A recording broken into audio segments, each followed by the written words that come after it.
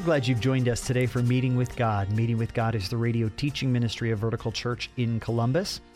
We're in the middle of a series from the book of Ecclesiastes called Ask Hard Questions. And today we're going to listen to the second part of a message called Pleasure, Appetizer of Heaven.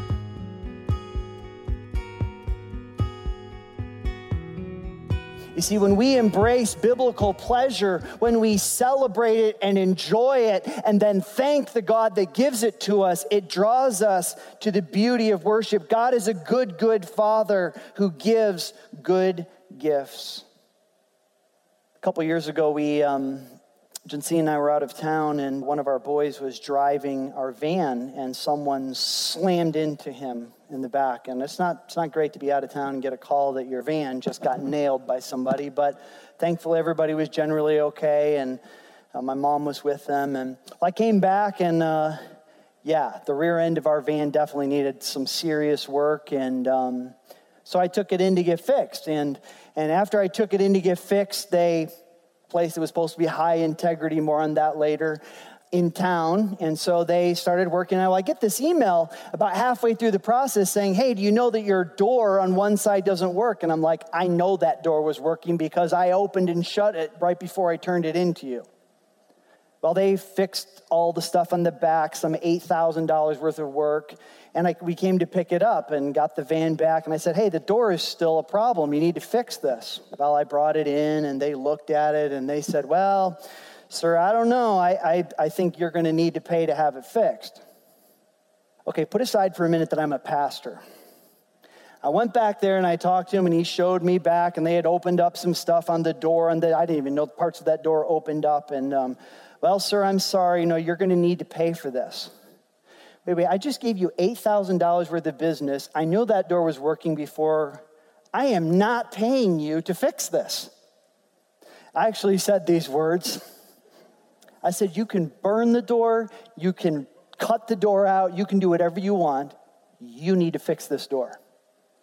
And he didn't. So I got it back. He went back and forth, back and forth, back and forth. Nowhere. I thought I'm just going to have a broken door and it's going to irritate me every time I can't open that door, right? Well, I just happened to take my van for something else to my mechanic when I can't take him to John. John's my favorite mechanic, but when I took it to another mechanic nearby, and I don't even know what he was working on in the van, but he did. And they called me. They said, hey, we fixed the thing. And by the way, we noticed your door wasn't working. We fixed that too for free. So I said, okay. And we got the van and I got it back and I said, oh yeah, they said, yeah, there was no problem. We just fixed the door. It's all great. So I reached out to the previous person who apparently couldn't fix this without me paying $1,000 to fix the door. And I said, hey, just want to let you know, you can close your case now. And my other mechanic fixed it for free. Well, I got it to their credit. They came back and said, well, hey, we'd be happy to pay your mechanic for fixing this door. So I thought, okay, that's at least an expression of a little bit of integrity. So I reached out to my mechanic and I said, hey, they've offered to pay you, so just give me some sort of documentation about how much time it took and they'll pay you for it. The bizarre story couldn't get more bizarre. My mechanic was like, oh no, it's nothing. I'm like, no, they've already sent me the money and I got to have integrity. I can't be sitting on the money for your job. I need to oh no, it's nothing. You just keep it. No, take the money. Now let's go into our world. Sometimes I wonder, of all the good things God has made for us, sometimes I wonder if God's in heaven going, take the money. I made this for you. I love you. I created the world around you. I created these friendships. I created all these good things. I gave you a job. I gave you a brain. I gave you all this stuff. And you're sitting here going, no, thanks anyways. I'm good. Someone said, I can't remember who it was. Apparently the saying was more impressive than the person. But they said, we will be held accountable for the gifts of God that we did not enjoy. Now put that in your little pipe and smoke it for a minute. You will be held accountable. You will stand before the living God someday, give a lot of account for a lot of things we'd not like not to talk about. And thankfully, Jesus will stand in our defense. But I wonder if there is a point where we're going to need to realize that sometimes my ingratitude, my no thanks God, I'm good, no, I'm not, is really a different kind of sin. And honestly, one that makes us into a sort of killjoy where God is saying, take the money, take it, I made it for you, it's good. Sometimes we're too busy to accept God's gifts. Sometimes it's too difficult because it maybe reminds us of previous things that are maybe not good, but sometimes we're too self-sufficient to accept God's gifts. Sometimes we're too good for God's gifts. You ever seen that picture of the Puritans? It's the famous one with the dude with the hay fork or whatever that is, and the lady. See, a lot of us have this mindset that the Puritans were these black and white killjoys. I remember my professor in church history talking about Puritans. He said, actually, that's quite a mistake people make. He said, actually, the Puritans had colorful clothes and colorful drinks. Go back and study history. These were some of the most joyful, engaging, fun people. You'd enjoy having them at a party. Sometimes we have things and we allow ourselves to think that I'm more holy if I don't have fun. No, you're not. You're actually not holy. Sometimes we're too ambitious to stop and enjoy the gifts of God. Sometimes we're too depressed. We're too focused on the negative and the dark around us instead of enjoying the good things God gives. In our household, Jensine runs the Department of Fun and Human Enjoyment. And, that's not always been my strength. We just celebrated 20 years together. Our 20th anniversary was this week. And my wife has taught me a lot of good about pleasure and joy and taking time to smell the roses, not just get another task done. And I certainly appreciate that. And so I tried to return the favor this week. She, as many of you know, if you want to hear the full story, you can go back. She's in a journey in cancer now, and she was going in for a test on Monday. And I thought, I know what she would be doing right now if she had a little time. And she was a little discouraged. And I thought, I'm going to see if I can't find us a cafe for lunch because we were going to have to go for more doctor's appointments in the afternoon. And I found this little cafe, and here, I'll show you the picture of it. I found this little really cool cafe right around the corner from where we were going to the doctor visits and the James. And here's the crazy thing. In the midst of a chaotic, painful scenario that we're walking through, we had one of the funnest lunches I've ever had in our marriage. And we sat there and laughed our heads off and enjoyed some good food. The kombucha was so-so, but the food was awesome. I thank God for that time.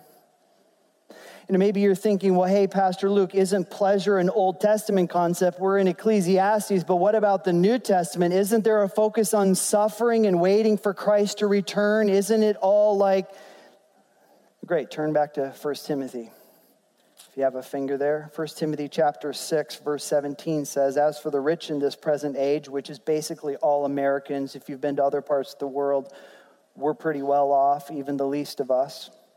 It says, as for the rich in this present age, charge them not to be haughty, nor to set their hopes on the uncertainty of riches, but on God, who richly provides us with everything to enjoy. You know what that means in the Greek?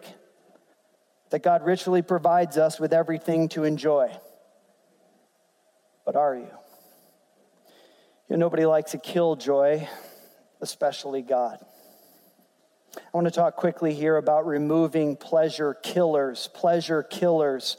Turn back to Ecclesiastes with me. Ecclesiastes chapter 4, we're going to be going quickly here. Ecclesiastes chapter 4, verse 7, it says, and again I saw vanity under the sun, one person who has no other, either son or brother. Yet there is no end to all of his toil, and his eyes are never satisfied with riches, so that he never asks, for whom am I toiling and depriving myself of pleasure? This also is vanity and an unhappy business. Then if you skip ahead down to chapter 6, verse 1, coming right on the heels where he's talking about pleasure as a gift of God, how God keeps us occupied with joy. In chapter 6, verse 1, he says, there is an evil that I have seen under the sun, and it lies heavy on mankind. A man to whom God gives wealth and possessions and honor so that he lacks nothing of all that he desires, yet God does not give him the power to enjoy them, but a stranger enjoys them. This is temporal and a grievous evil. Listen, you can have all the stuff in the world. He's actually probably referring to himself. There's not many people who could have said that I literally have everything. That was Solomon. He had seen everything. He had everything. He had enjoyed everything. And yet he says there are some people who have it all at their disposal but can't enjoy it. I wrote in the margins of my Bible a little prayer. I said, Lord, let me enjoy your gifts to the fullest. Help me. This is Pastor Luke Ahrens from Vertical Church in Columbus. I pray that as you listen to Meeting with God Daily, you are growing in your passion to follow Jesus Christ. But following Jesus is more than just listening to sermons. It's about serving him with our gifts and abilities. Hey, can I encourage you to think about what would be the next step of faith in serving Christ in your church or your community? And if you don't have a church, let me invite you to visit our church family at 1290 Old Henderson Road in Columbus. Now, what caused him to be unable, or caused this person to be unable to enjoy these pleasures? There's really no direct answer, but there are clues. Look at chapter 5, verse 10. It says, he who loves money will not be satisfied with money, nor he who loves wealth with his income. This also is vanity. Listen, there is something about when I love my pleasure, when I pursue it as more than just a gift from God, when I pursue it as God, what happens is I'm never satisfied with it because it's not meant to be on the level of God. It's not meant to be the end-all, be-all satisfaction. I want to give us quickly a couple of weeds to pull in the garden of divine pleasure. How do we keep ourselves from being manipulated by pleasure or pulled into a ditch one way or the other? How do we stay on the full experience of God's pleasure? Here's a couple weeds you have to pull. Here's the first one. You need to pull the weed of never understanding seasons. Chapter 7, verse 14 says, in the day of prosperity, be joyful, and in the day of adversity, consider that God has made one as well as the other, so that a man may not find out anything that will be after him. Here's the truth. Some people think I'm just going to keep working and working and working and working. I'm going to keep pushing all that pleasure to the end. The truth is, there's a mix of pleasure and joy and pain and brokenness throughout this world. And if you keep pushing the pleasure to the end, thinking that someday you're going to arrive at the top of the ladder and it's going to be all pleasure, you're making a mistake. Because the truth is, there are seasons of joy. There are seasons of advancement and prosperity. There are seasons of brokenness and sickness. And if you don't accept that those go together, you're going to be really disappointed when you keep putting off seasons of enjoying what God has given you, because you never had the time to actually enjoy it. Here's another weed to pull.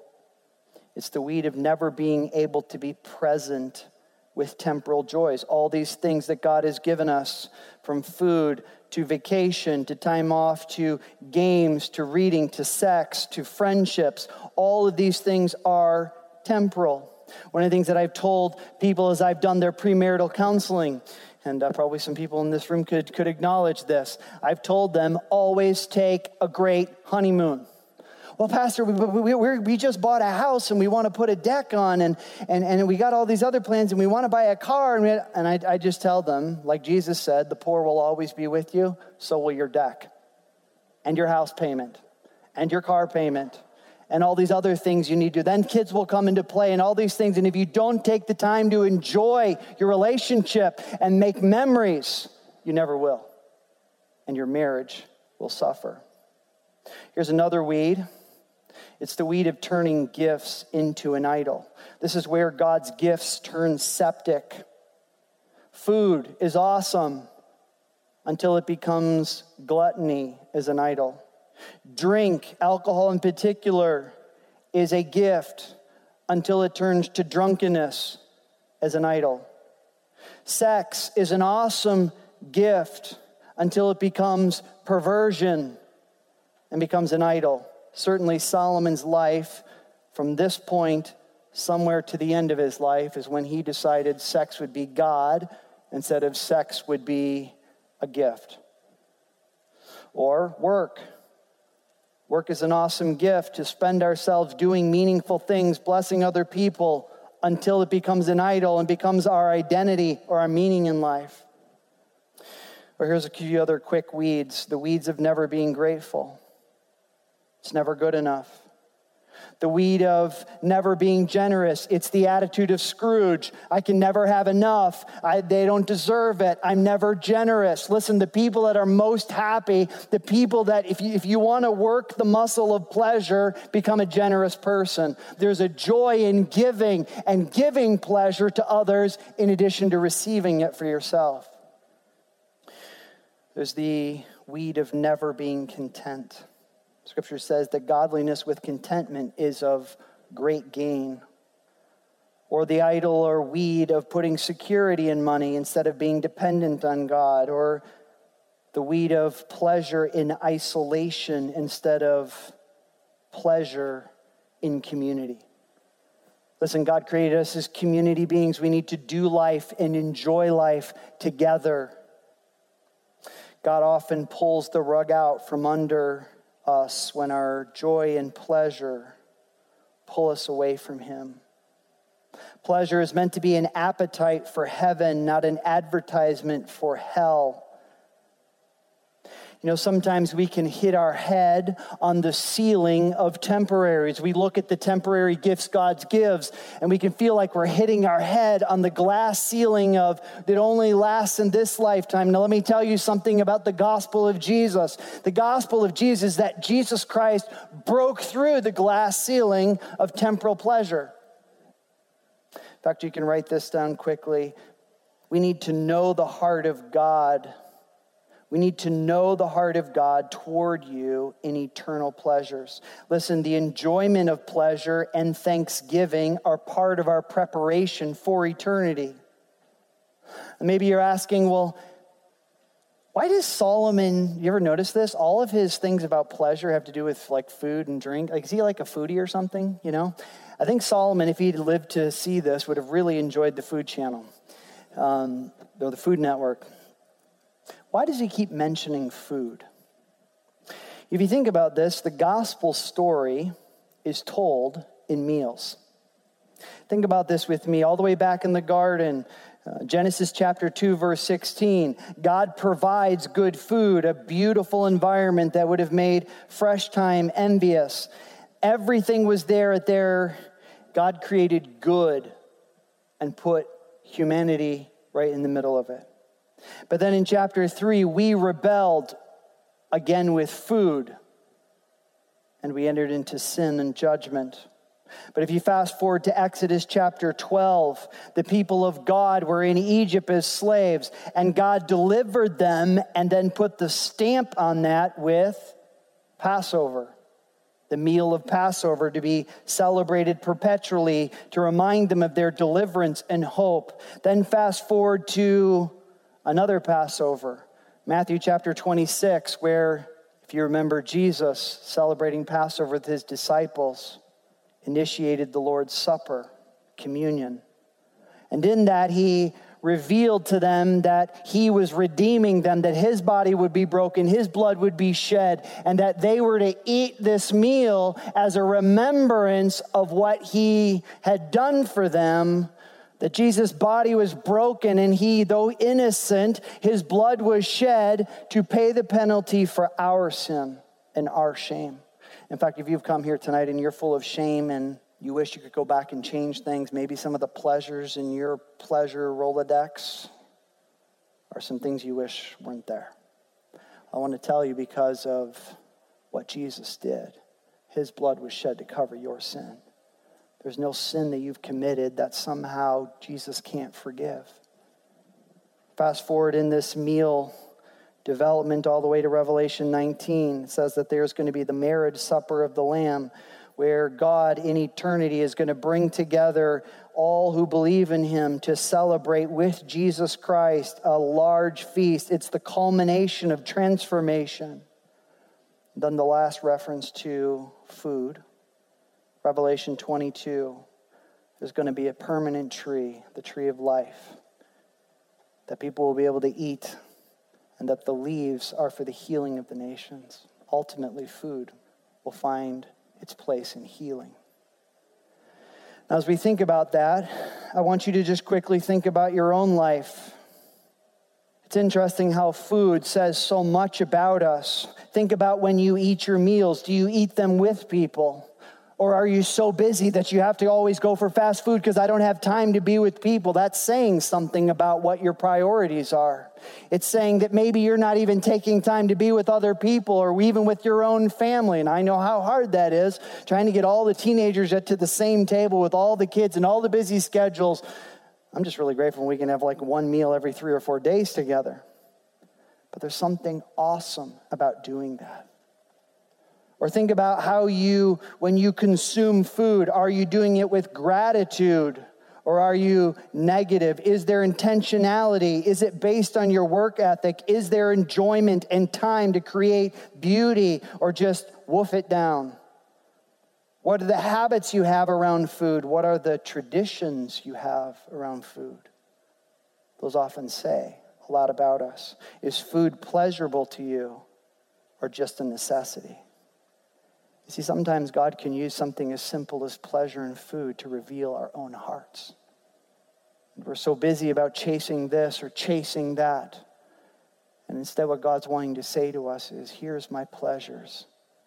Enjoy them. Enjoy them thoroughly. Slow down and enjoy them. Work hard and enjoy them. The gifts that God gives are not God, but they are gifts that draw us into God in gratitude and joy.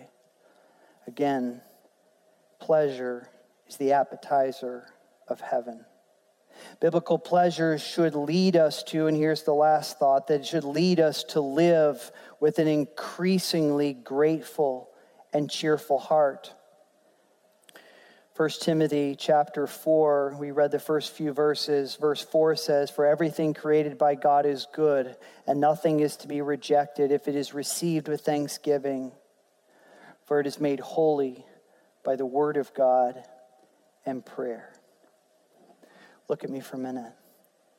Do the pleasures that God has entrusted to you, that God has given to you, do they lead you to a greater gratitude to him? Do they lead you into the heart of God? Do you really believe that you have a good Father that wants to bring good things into your life? Do you believe that? Are you willing to receive that?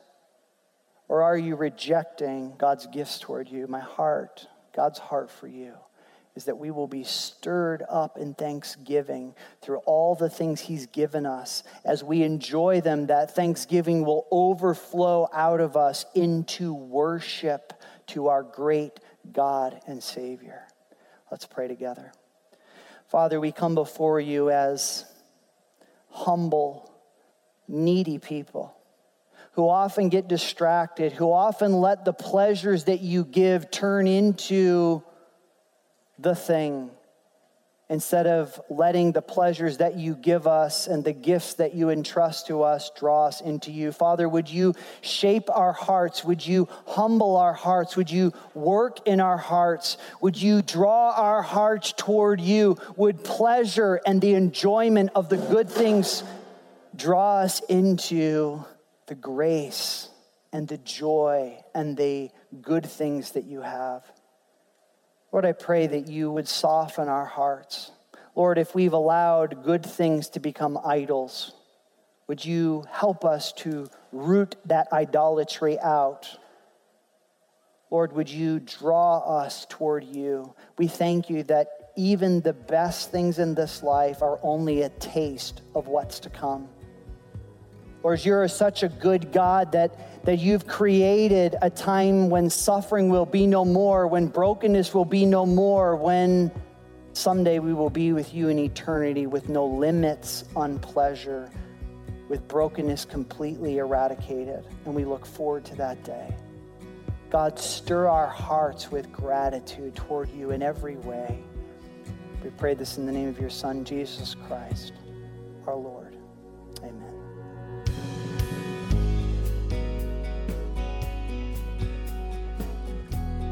Thank you so much for listening to Meeting with God, the radio ministry of Vertical Church in Columbus, Ohio, located at 1290 Old Henderson Road.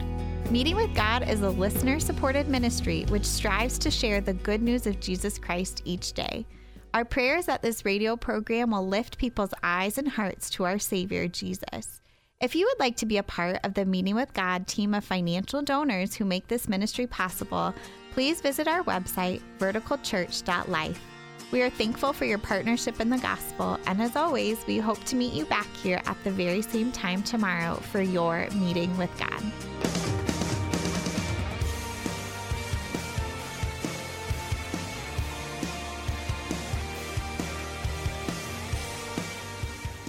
Meeting with God is the teaching ministry of Vertical Church Columbus. For more information, go to verticalchurch.life.